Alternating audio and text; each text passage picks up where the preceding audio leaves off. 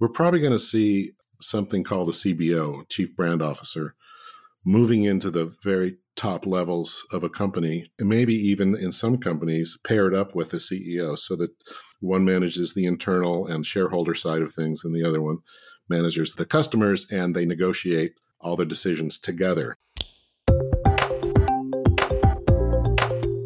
Hello and welcome to The Melting Pot. I'm your host, Dominic Monkhouse. The Melting Pot is a result of my hunger for optimizing business performance. Scaling up organizations, corporate culture, customer addiction, building high-performing teams, along with a few other obsessions.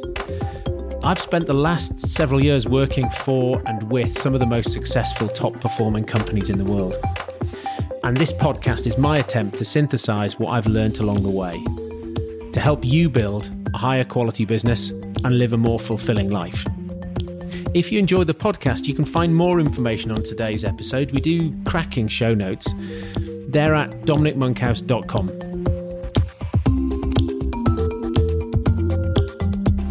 Hello, today I am talking to Marty Neumeier. And Marty is the author of Brand Gap, which in itself was a successful book because he got it to number 15 on Amazon All Books. And that meant he had a platform to turn it into a series of lectures or workshops, which he did. And he created a slide deck. And unbeknownst to him, one of his students in one of his workshops uploaded it to a thing he didn't know existed called SlideShare. And 2 years later, he found himself on SlideShare to find that, in fact, the SlideShare slide deck that had been uploaded was number one in SlideShare and had been number one on SlideShare for 2 years. It remains very popular in SlideShare and has now had 24 million views, which most business books are successful if 10,000 people read them. And so 24 million people puts Marty in a bracket of his own. Today we talk about what is brand. We have a canter through the history of marketing, and we talk about what it might mean for a CEO of a business thinking about their brand and how branding isn't marketing, how branding overlaps with customer experience, and what some stepping stones might be to create a customer tribe, to get your customers to feel something about your business, and how to use brand to shorten your sales cycle, to sell more things at higher profit. And really, that's Marty's essence of brand. More things at higher profit. And we've got some examples that we talk about. And we've got some fantastic book recommendations. So I had a great time talking to Marty. A bit longer episode than usual. I'm sure you'll enjoy it too. I'm Marty Neumeier. I'm an author and a brand consultant in the area of brand design and innovation. And I've written 8 or 9 books now, depending on how you count them, on branding.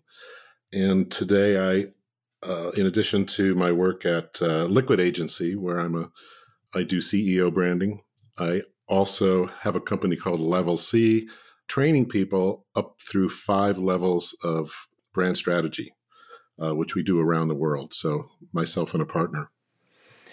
What's brand strategy? How do you define brand and brand strategy? Well, let's start with brand, because that's where people go wrong.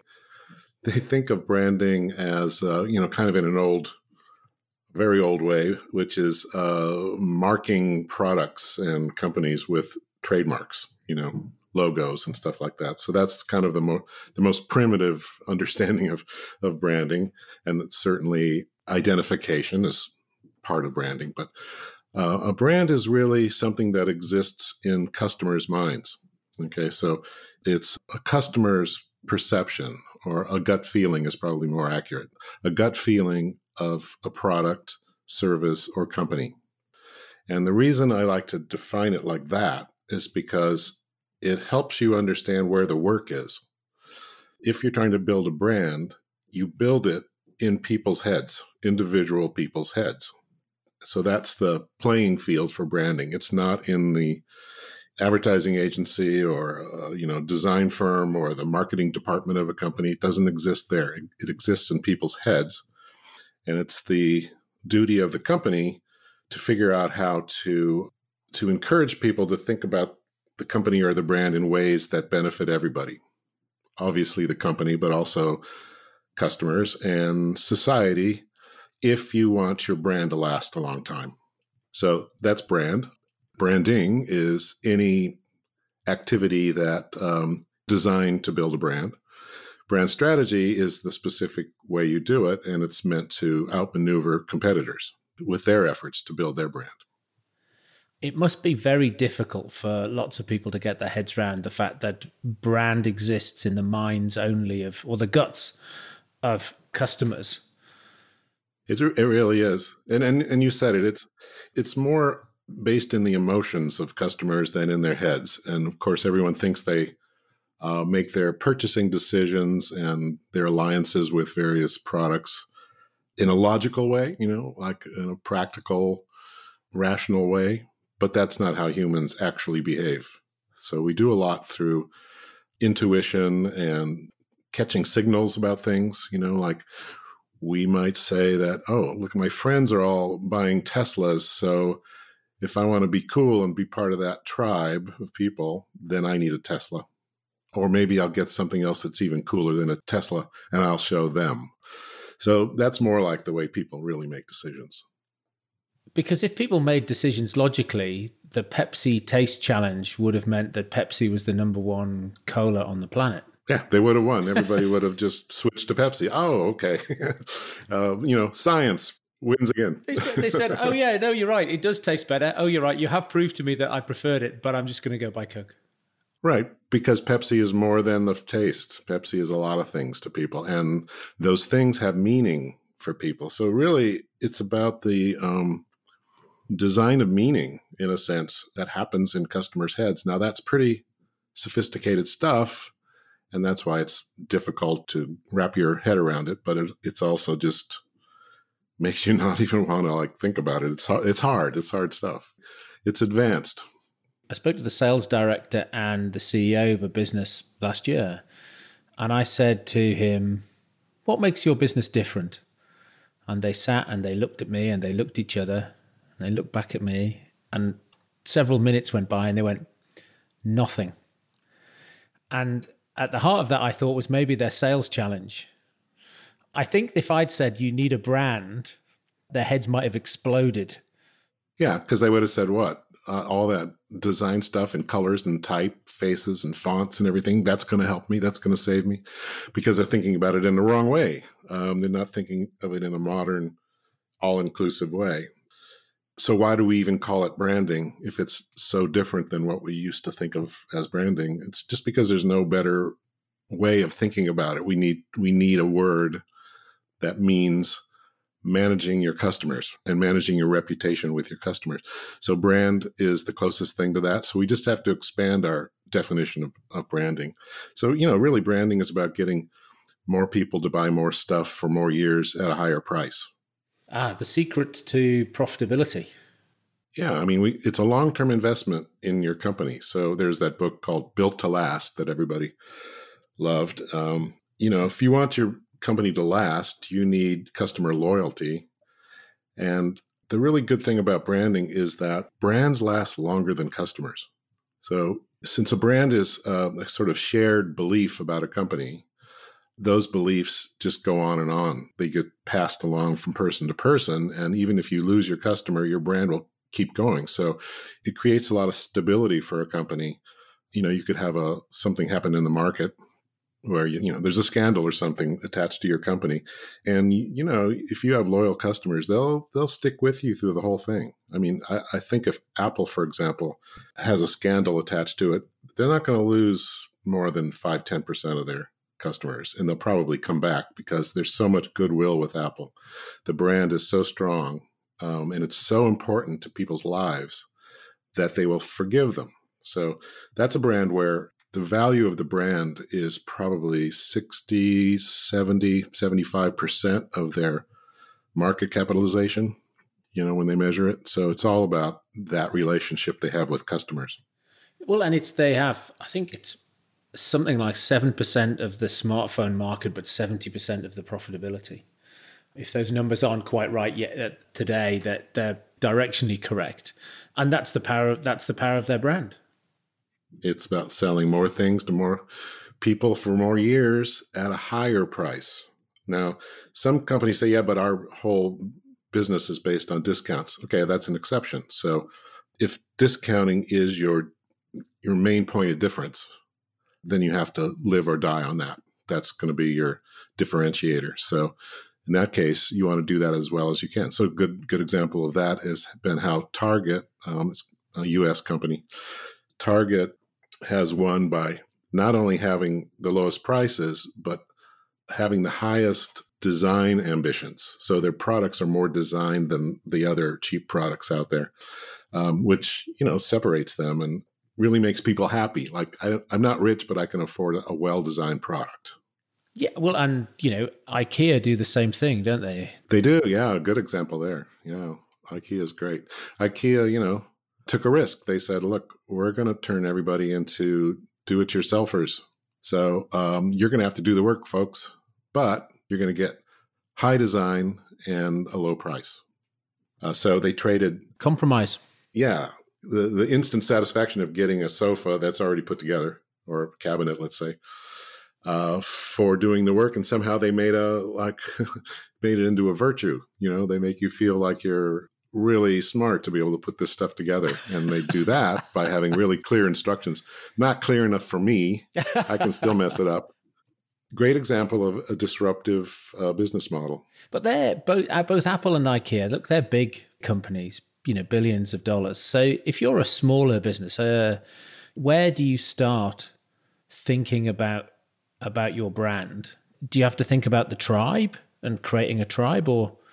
You do. You have to think about, these days, you have to think about the tribe first or concurrently with your idea. I mean, the best way, I think this is a very, very good example. How do you build a brand from scratch? Okay. What you first have to understand is that today, customers really run companies, not literally in terms of managing them, but without customer support, you're nowhere. You can't force your product down people's throats like you used to be able to do with TV advertising. Advertising was sort of the way you got new products into the market. You just spent a lot of money on advertising, just forced it into their brains. And if they liked the product, they'd stick with it. So it was pretty simple, kind of brutal. Today, you need the help of your customers to succeed. So what you want to do is have them involved from the beginning. So you find a group of customers whose lives you can enhance with your product in some small way. And you kind of build the product with them in mind, and you test it with them, and you make a few people really happy, and you try to find the people that are the most vocal about your product and work with those, and you build it up from there. So it's kind of like, instead of divide and conquer, which is how companies used to do it, they used to say, well, how big is the market? Let's segment it. Let's find our segment and we'll attack that. Now it's more like you multiply and conquer. You find a few people who are fans of your product, and they'll tell other people, and through social media it grows out like that, and you have to listen to them all the time. So that's how you do it. And of course, all the usual things apply, having a good differentiated position, right? You can't just do what everybody else is doing. Following the leader will never make you a leader. By definition, you can't do it. You have to start someplace else. And when you're a startup, it's really important to know how you're different, right? I mean, the smaller the company, the more specialized you have to be. So you want to find something that you do that nobody else does in the minds of your customers, and make that really beautiful and attractive, and then build it out from there. And as you grow, you can add more complexity to it, but it still pays to be focused on your differentiated position, your specialty. That's how it works. So if you're trying to run a store in the middle of the country, you probably are going to have a country store with everything in it, a little bit of everything, right? If you're trying to run a store in New York City, you're going to have to focus on, Parmesan cheese, all Parmesan all day, If you want a niche that nobody else has. Yeah, if you want to compete with the huge firms, that have discounted prices and everything. So that's how it works. So the smaller you are, the more specialized you need to be. Pick something nobody else thought of, or that nobody else thought of in your area, or you do better than anybody else. Keep it very focused and just put all your effort into that. And pay attention to customers as you build it, because they're going to be your best friends. They're the boss, really. So you have to find that tribe. You have to build that tribe that's going to support you come hell or high water. That's what you're looking for. Does that work I can see how that works in B2C and social media, but does that work in B2B? Absolutely, yeah. The only real difference in branding between B2C and B2B is that B2B tends to be quieter in terms of, the branding efforts can be less visible, right? You're not going to be doing national TV commercials probably if you're B2B. Right? You may be if you're really big. It's going to be more in the areas of sales, let's say, like how you sell, how you organize your offering, how your partnerships that you make, the quality of your business relationships. I've had clients that billion-dollar clients that only have 6 customers, in Silicon Valley. And they say, well, do we really need branding? It's like, well, what are you doing now? Well, we spend a lot of time with our customers and we help them design solutions to their problem, like custom design them. I go, well, that's branding. That's totally branding. So your relationships, those sort of sales/engineering relationships that you have with customers where you help them solve their problems, that's huge. Like if you mess that up, you can lose 1/6 of your business, right? You lose one of those clients. The branding in that case is going to be focused on, training employees and things like that. It's not going to be TV commercials and color systems, It's not going to be retail stores, but it's all branding. So that's customer experience, which can obviously have an impact on how the customer feels about you and perceives you as a business. But now I'm just thinking about some of the CEOs who might be listening to it. It's like, oh God, now branding's customer experience as well. I thought it was just marketing. I thought I could just leave branding in the marketing department. No, okay. Now I'm going to say something that's really going to twist their heads around. Sorry, everybody. But this is, sort of where this is all heading. Think about your business as a double helix, like the DNA model, right? You've got these 2 twisty strands that intertwine and looks like a ladder, like a twisted ladder. Okay, so that's a good way to think about your business. So one of those strands is business. And if you went to business school, you got your MBA, you know what business is. It's the same thing we've all been taught. It's all those departments like manufacturing and HR and marketing and R&D and all those things that you have to manage. That's all internal stuff. And you have a handle on that. It's not easy, but you know what it is. So what's that other strand that's woven through that? That is the view from the outside that all your customers have. And since that's what they know about you, it's as important as everything you're doing inside. You can think about business as a contract, sort of implied contract between the company and its customers. So you need to have those things be equal. They need to be intertwined and they need to be connected like a ladder all the way up and down. If any of those rungs are broken, like what's happening in the company doesn't match what people think is happening outside the company, you've got a broken brand that has to be fixed. You've got a disconnect. It's really as simple as that and as difficult as that. So how do you manage something that's equally difficult and important as all that other stuff you've been managing? And I think what we're going to see is, as we understand this better, the importance of managing customers, the whole customer side of the business, we're probably going to see something called a CBO, Chief Brand Officer, moving into the very top levels of a company to manage all that stuff. And maybe even in some companies paired up with a CEO so that one manages the internal and shareholder side of things and the other one manages the customers, and they negotiate all the decisions together, like a marriage almost. And that may seem pretty extreme. I think when I first thought of it a few years ago, I thought, wow, that's a big change for business. But we have models for that already. And one of them is Apple, So Steve Jobs, was nominally the head of CEO of Apple, but really he acted as a CBO. All the things he cared about, all the things he worked on that made Apple so successful were brand things. So that includes the products themselves, the relationships with the whole community, customers and developers and everybody like that, and the world in general. All the communications, so the ad campaigns, he was really involved in all the ads and all the rollouts and launches and all that sort of stuff. That is all brand stuff. And it's super important. And that's how he was able to build such a loyal following, a loyal tribe of customers. So I think as we understand that better, we're going to see that position of being a CBO being really important. And there are already people calling themselves that. So I think it's just a matter of a few years before it's a thing, before it's like, if you want to be successful, someone has to step up to the plate and manage that whole thing. And maybe it's the CEO doing everything. Do you think Jeff Bezos does that at Amazon as well? Yeah, to an extent. I mean, he's definitely more on the business side. He's very practical and technical, and he's all about growth, grow. He tends to not do as well with the brand side, but he's so strong on the business side that he's killing it. So one thing he did do right, he planned for the long term.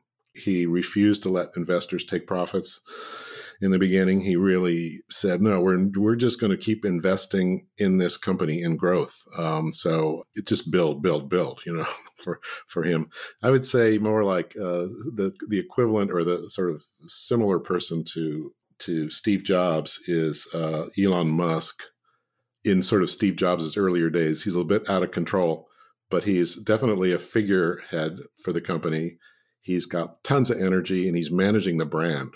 You can argue that he's not always doing it very well, but he's coming up with products that stun people in their, sophistication and innovation. He's building them like crazy. He's delighting people with a lot of the products. So he's got the kind of a natural talent for it.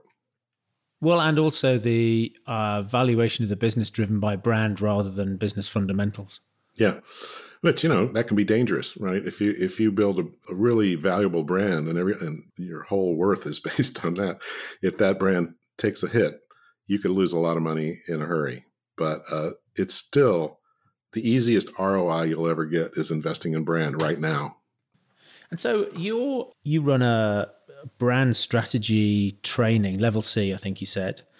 What you take people through level 1 to level 5? What does Yeah, okay. So it's basically giving people the framework so that they can build their skills into these areas and take over these responsible roles, starting with the lowest level, which is just what is branding? How do we define it? Where do you fit? Like whatever your skills you have, you can fit them into a brand framework and make them more valuable. So you can weaponize your skills really by understanding branding.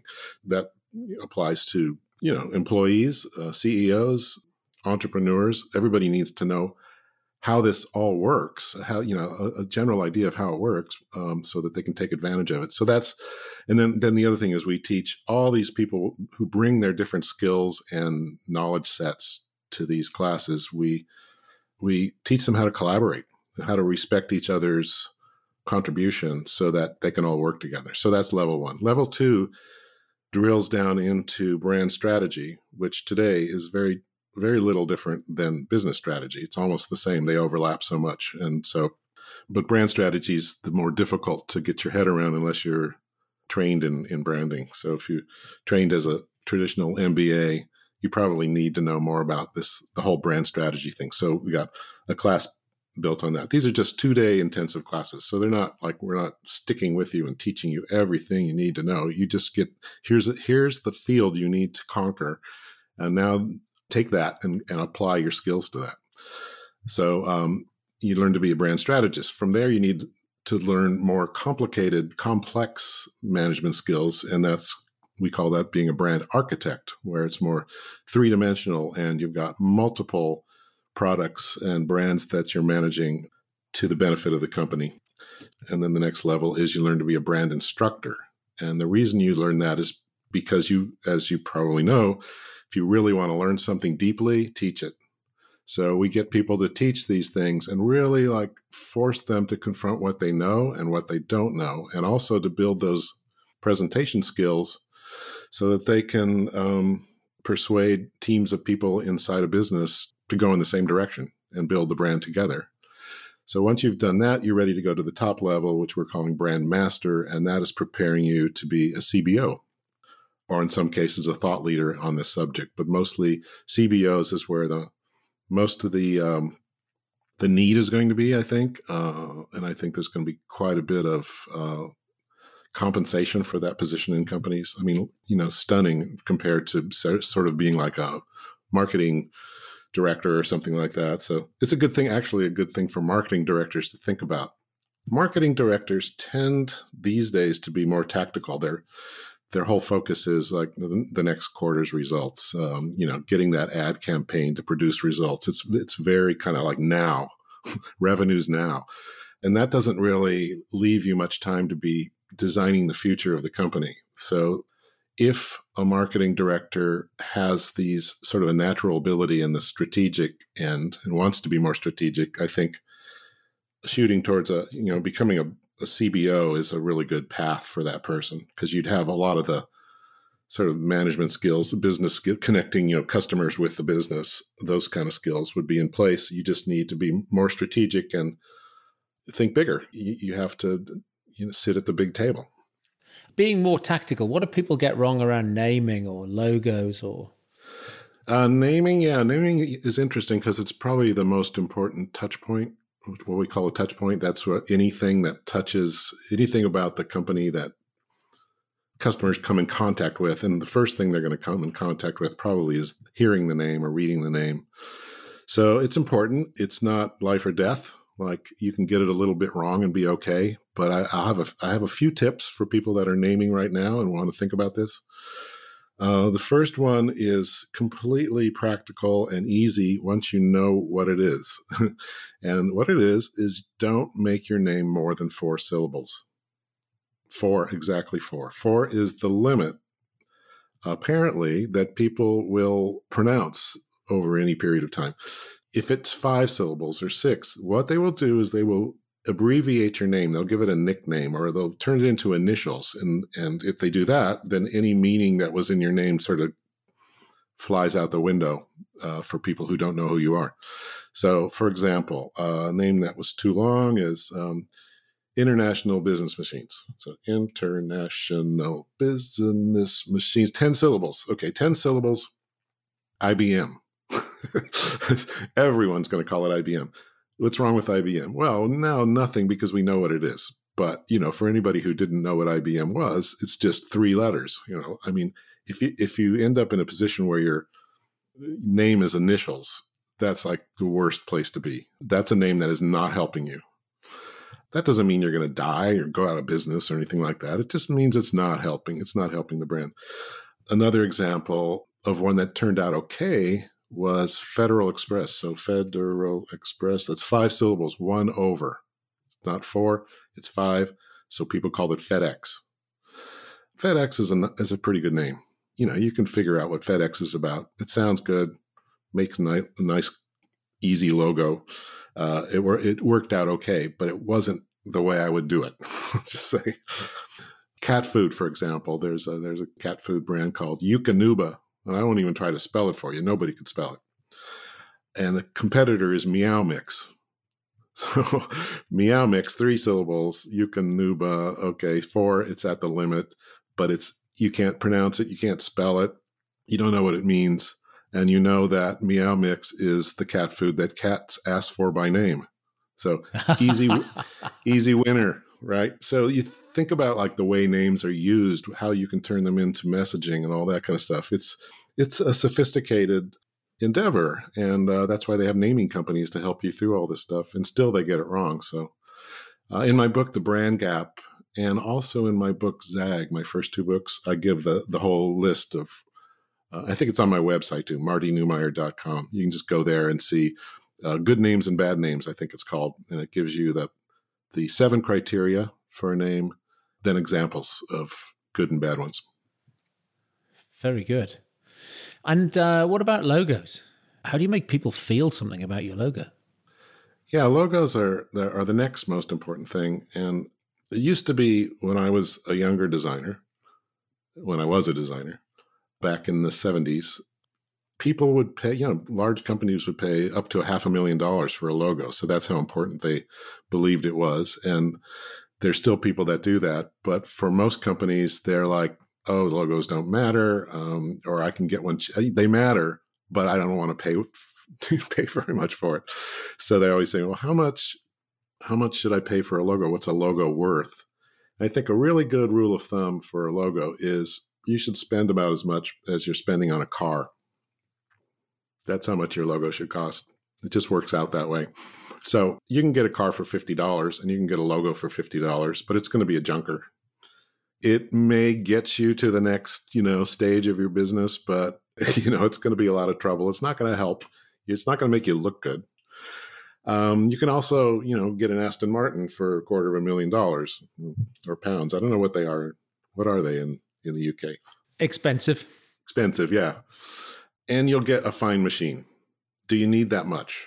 Well, maybe not, but maybe you're rich. Maybe it's a big company. Why not get the best? So that's about the range. And I think for medium-sized companies, they should be spending like $25,000, $30,000 or pounds on getting the logo, getting a good logo from a reputable design firm that has a track record of doing this kind of work. And a good firm will build that logo on a differentiated promise from a company. In other words, it'll take into consideration the name, the audience, the competitors. What do their logos look like, right? How do we differentiate from those in a way that's meaningful? How do we design something that'll work at any size, any situation? Maybe that can be adaptable and actually can, I call these avatars where a logo can actually sort of dance around or do stuff or change and still be the logo. There's a lot of things you can do, but, you have to spend time with it. It should be custom made. If your company's built on a differentiated proposition, then your logo should reflect that, right? It shouldn't just be generic. And then there's just the aesthetics of doing a logo that really looks great and it has all the history of design behind it, of modern design. Those kind of logos tend to look good for a longer period of time. So if you're in it for the long term, spend the money to get an aesthetically rich trademark, and it won't look rich. It'll just look so simple and just never get tired. It'll go forever. So a lot of logos have that already. You're seeing right now a lot of talk about the BMW logo. It's being the badge for the cars being redesigned. And there's a lot of buzz about that. And the problem with that is that the logo itself was never very good. It was just kind of a handmade amateur hour logo that just got passed down. And so it became so identified with the car that now people love it. And then when you make a change to it, they freak out. Say, oh, what happened to my BMW company? It's fine. It's all going to be fine because BMW's reputation is so solid and people know what it is that really they just need to signal to people that they're going in a new, better, higher direction than they were before. And that's what a logo change can do for you. So they're doing that. But if you were designing their logo from scratch and their name, you wouldn't call it BMW. You'd call it something else that people could remember and meant something. And then you would give it a logo that actually had some aesthetic qualities to it, just built into it. Tesla started from scratch. Yeah, Tesla, right. And so Tesla is the one they're afraid of, right? All the German companies are like, we're getting killed by Tesla, and it hasn't even shown up yet how dangerous they are to us, but it's going to get really bad. So we need to express to everybody that we're on the track to be more innovative. So Germany's like getting the innovation bug now, and it's about time. I mean, you must sit there and look at a whole host of brands across the United States and think, in different industries, thinking that particular people are doing, a really great job. Who have you seen that you think, great job? Wow, so many, but not across the board. They're always like in some spots they're really good, other spots are not so good. Well, we're on the car theme there. This goes back a ways, but I still think of it as a very good introduction, and that is the Mini in the United States, and I'm not sure how it went over in the UK.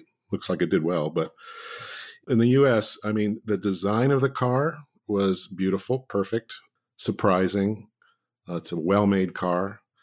They did it at a time when everyone was focused on SUVs, so it became like a disruptive force. It's like, the enemy was the SUV, and then they used that very well in their promotion of the car. So they would do things like strap or bolt a Mini on top of a big SUV, and the Mini wouldn't even wouldn't even exceed the roof of the SUV, the big SUV, and they drive it into like a shopping center and just leave it there for everyone to puzzle over, just to show the difference. Or another one they did in shopping malls was they would park a Mini in the middle of like a piazza or a plaza or something in a shopping mall, and then they put like a giant oversized trash can next to it, like you would find in a shopping mall, except maybe twice as big,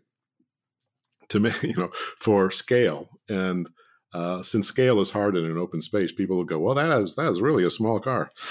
And then they walk up and they they have to be looking up at the trash can when they got there.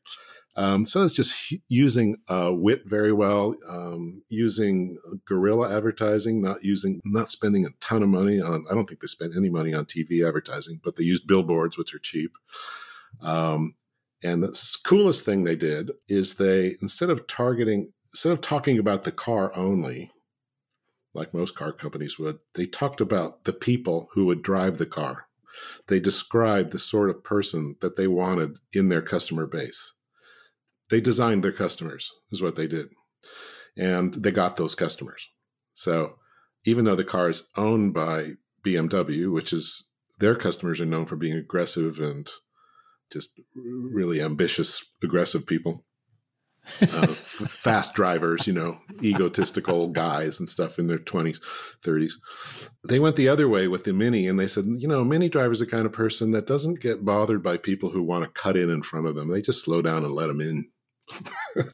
Because Mini drivers are not driving, they're motoring. They're just cruising around, they're enjoying their car. They don't need to prove anything. So all these definitions of what the customer was very appealing and different. And I think that showed the way to modern branding, to sort of give some perspective to this whole thing of how we market. And the comment you made about experience being, oh no, I have to worry about experience too.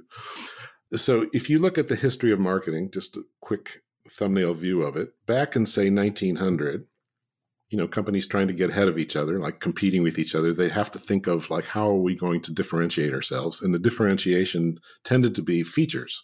Like, we've got features that the other guy doesn't have, and so you should buy that product from us. And that worked really well because you zeroed in on not just saying, here's a product, here's a generic product, but this one has features, special features that you're going to like. For example, there's a salt, just a table salt brand in the US called Morton that's been number one forever. And it got number one because they started to talk about features back in about 1900. They said, we've got this chemical that we put in the salt. Just makes it easier to use. And so they talked about the chemical. And they also put it in a package, like a box, a little cylinder-shaped box. So you didn't have to just scoop it into a bag. It just made it more convenient. So they had actually two features, the chemical and the box. After a while, everybody in business caught on to this whole feature thing. We need to have features too. And so they talk about their features, and smart companies would say, we just can't get ahead by just talking about features. Everybody has features. What are we going to do? Oh, I got it. We're going to talk about benefits. So maybe around 1925, some smart companies said, it's not about the features. It's what the features do for you. It's the benefits that you get from it. And so for the salt company, they said, well, the salt doesn't stick together anymore.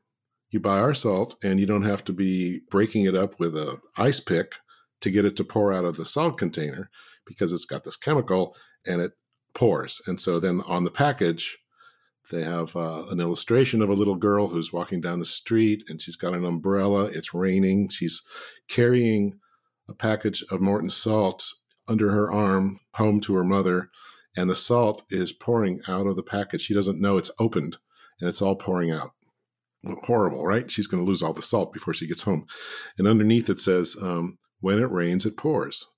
Now, that's still on the package, but nobody cares about that. They just know Morton salt is the best salt ever.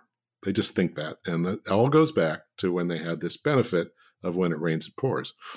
So after a bit, other companies said, wow, we got to have benefits. Let's focus on benefits. All the advertising agencies were focused on benefits. And that worked really well for a while, till say 1950. And then like everybody's talking about benefits. It's getting hard to make a difference with benefits. So the next thing they thought of was experience. It's the experience that you get from the benefits that's going to make your life better, easier, all that kind of stuff. So always talking about like how it's going to make your life easier and so forth. That's all the experience stuff. And now we're fully booked on this experience thing. We're like totally all in on experience, and there are experience managers, experience designers, everybody's experience. So that's what's happening now. But that started in the 50s. And so we're moving beyond the experience thing because everyone now can talk about experience very well. And now we're moving into an area which I'll call identity, customer identity. And that gets into tribes. That asks the question, if I buy this product, what does that make me? Who am I? Who am I joining? How is my life going to be better as a result of engaging with this company? So it's getting much more sophisticated about that. And we're still like, we're talking about features and benefits and products when we really should be talking about customers' lives. So that's the thing that everyone is going to have to learn in the near future. And that goes absolutely right back to what you said at the beginning, that your definition of brand was your brand. You don't own your brand. Your brand exists in the guts of the people the tribe that you serve. And that absolutely comes back to that identity, because almost the people who are buying your product are defining for themselves what it means to them to buy your product or service. Right. They don't want to be told how it's important for them. This is really key. This is why traditional advertising is in big trouble, because people always hated it, but they tolerated it if it was funny enough, right? Entertaining enough. But now they're like, I don't really believe anything you say. So if you give them some obvious facts that anybody can prove for themselves and let that be the basis of the story that they tell, now you've got something. You've got your audience is your advertising army, right? They're going to be telling people how great your product is because you've given them the raw materials to build that story from. If you do the opposite and tell them what they should be telling everybody else, dictate it to them, they'll reject that because they don't want to be dictated to. They want to tell the stories, and they have the power. They have the social media power. Well, you can see that in, the tale of Brexit and Donald Trump. This is how I want to feel. Don't give me the facts. Don't confuse me with your version of the facts, because it's not about the facts. Well, it never was. And good people in advertising, smart people in advertising. I'm not sure anybody in advertising is good. But I was in advertising, so I can say that. And I loved being in advertising. It's so much fun because you're playing this cat and mouse game with customers, and trying to play fair makes it even more challenging. But I think today, traditional advertising is not the way to go. And that's why branding is becoming more important, because branding is kind of more about customers' lives and the meaning of your company to them. It's and advertising plays a part in that, but it's not the main way you drive a product into the culture. Okay. Marty, that's been an absolutely fascinating canter through branding and why branding is important. If you look back over your career, is there a thing that you now know that you wish you'd known earlier? There's one thing I've been thinking about lately. This is just related to me. So I'm not offering this as the solution to everybody's problem, but I was one of these people that was very ambitious when I was young and just wanted to get out there and do my thing before anybody else, like be the first on my block to start a business or, in my case, become a famous designer. all of which I was able to do after a fashion. And now that I look back at it, I say, what was the hurry? It's like we overestimate what we can do in a day, and then we underestimate what we can do in a year. And I just think if you're calmly focused on your art, whatever it is, whether your art is business or sales or real art, like writing novels or, painting, whatever your art is, focus on that and just steadily work at it, steadily learn about it, learn about how you can take what's special about you, your differentiation, and apply that to the bigger world and just work on that. And you'll make a lot of progress, and you won't see very much in a day, but in a year, you'll see some. In a lifetime, you'll see probably, I've reinvented myself like 5 times now, about every 10 years. And I never thought that would happen. So I would say that don't be in a huge hurry. It's not going to help you. Just be thoughtful and stay focused. It's like if you can stay focused on the work you're doing in the world and your relationships with people and so forth, you're going to be just great. You'll have a great life. You'll look back and say, that was great. And if you don't, and you're just focused on surface things like prestige or making a lot of money, you're going to always feel like you just never got it. So that's my grandfatherly advice. That's your advice to your younger self. Yes, to my younger self. Yes. Thanks, Granddad. Granddad Marty.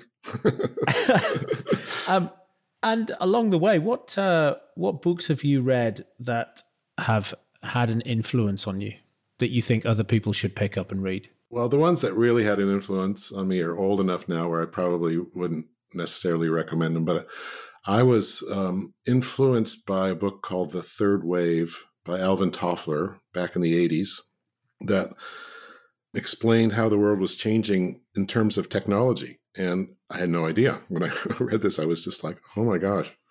It caused me to move to Silicon Valley from a very beautiful, quiet, lovely town in Southern California that I was really enjoying. I just could not be part of this whole thing that was happening with personal computers and technology. So my wife and I packed up the child and the pets and moved to Silicon Valley. It was a wrenching, difficult change, but that just shows you how powerful a book can be if it speaks to you. So that one, I think today there are books that really make me think. Look, there's one called Surveillance Capitalism that is all about how companies like Google and Facebook are mining our information for free and how we don't seem to mind it, but we will, because the damage to our society is going to be really pronounced and everyone will have to share in that. And so just understanding that is really important. And I know you and I have talked about it in terms of, I don't want to be on Gmail just because I don't want to sign up for what's happening there with just like taking, surveilling all your emails. And I'm guessing you don't have a Facebook account. I don't have a Facebook account. I've never really liked the people that started it. And I just, whereas I liked the people that started Apple and I liked the people that started Google. I thought they started with good intentions. I think the wrong turn for a lot of these companies was monetizing what they did through advertising, through selling to third parties, selling your information to third parties. And this is how advertising is actually staying in business, is by engaging in that stuff. And it's pretty underhanded stuff. So it's essentially now about manipulating people with finer and finer precision. So that nothing you get online for free is not tailored for you in some way to change your mind or to get you to buy something. And that's much more insidious than just being hit by posters and billboards and TV commercials, and like it was in the 50s and 60s. So I think it's good to read about that stuff and understand it because there are solutions that you can make businesses out of, if you think about it. So I wrote a lot about this subject of how to deal with the workforce of the future in a book I wrote called Meta Skills. It's called The 5 Talents for the Future of Work. It's a deep dive into this subject of growing mechanization of everything. Like, what does it mean to be human in an era of intelligent machines? So that was my exploration for that. And I just put it out in paperback, so it's cheaper and it's been upgraded a little bit internally. It just came out on Amazon this week as a print book and Kindle book. Kindle. No audio version? I'm thinking about it. Audio takes a lot of time to do. You say, like, you got to record something. It takes about a week to do, and that's a week out of my schedule that I want to make sure that the sales are brisk enough that people are saying, now can you give me the audio version? I did an audio version of the book before this, which is called Scramble. And Scramble is a business thriller. So it's written as a thriller, but it's all business advice about agile strategy. So it's about a modern way to do strategy in business as seen through the lens of a fictitious company who's in trouble and has to fix their brand like in 5 weeks. If they don't, there's going to be a huge shakeup. And so how do they do all that work in such a short amount of time? And there's a system for doing that, or a way to think about that I talk about. So it just, it's one thing to talk about how to do stuff in business in a sort of bullet point way, do these 16 steps and you'll be fine. But real life fights back, right? When you try to apply things, people get in your way. There are hurdles. Stuff happens. So how do you deal with that stuff? And so that's what Scramble is about. It's like, okay, here's the system, but we have issues with our staff. We have competing views of the future, personalities, all this kind of stuff that actually happens in the real world is in this book called Scramble. And that one makes a really good listen. I mean, it's great to listen to a story. So I spent some time, a couple of weeks on that one, recording that as a dramatic interpretation of the story. And I may do more of these because this turned out to be really popular. It's selling really well. And especially among CEOs who tend to be like, no, all that bullet point stuff, all those lists and everything. I have people to do that stuff for me. That's more technical than I need to be. I'm all about the people. So if you're all about people and ideas, I think a story works really well for that. Well, it's certainly been a genre popularized by Patrick Lencioni. Yeah, Lencioni. Yeah, yes. So it's in that vein. Yeah. Very good. Marty, thank you very much indeed for giving me your time today. It's been an absolute pleasure. Likewise, Dom. Thanks a lot.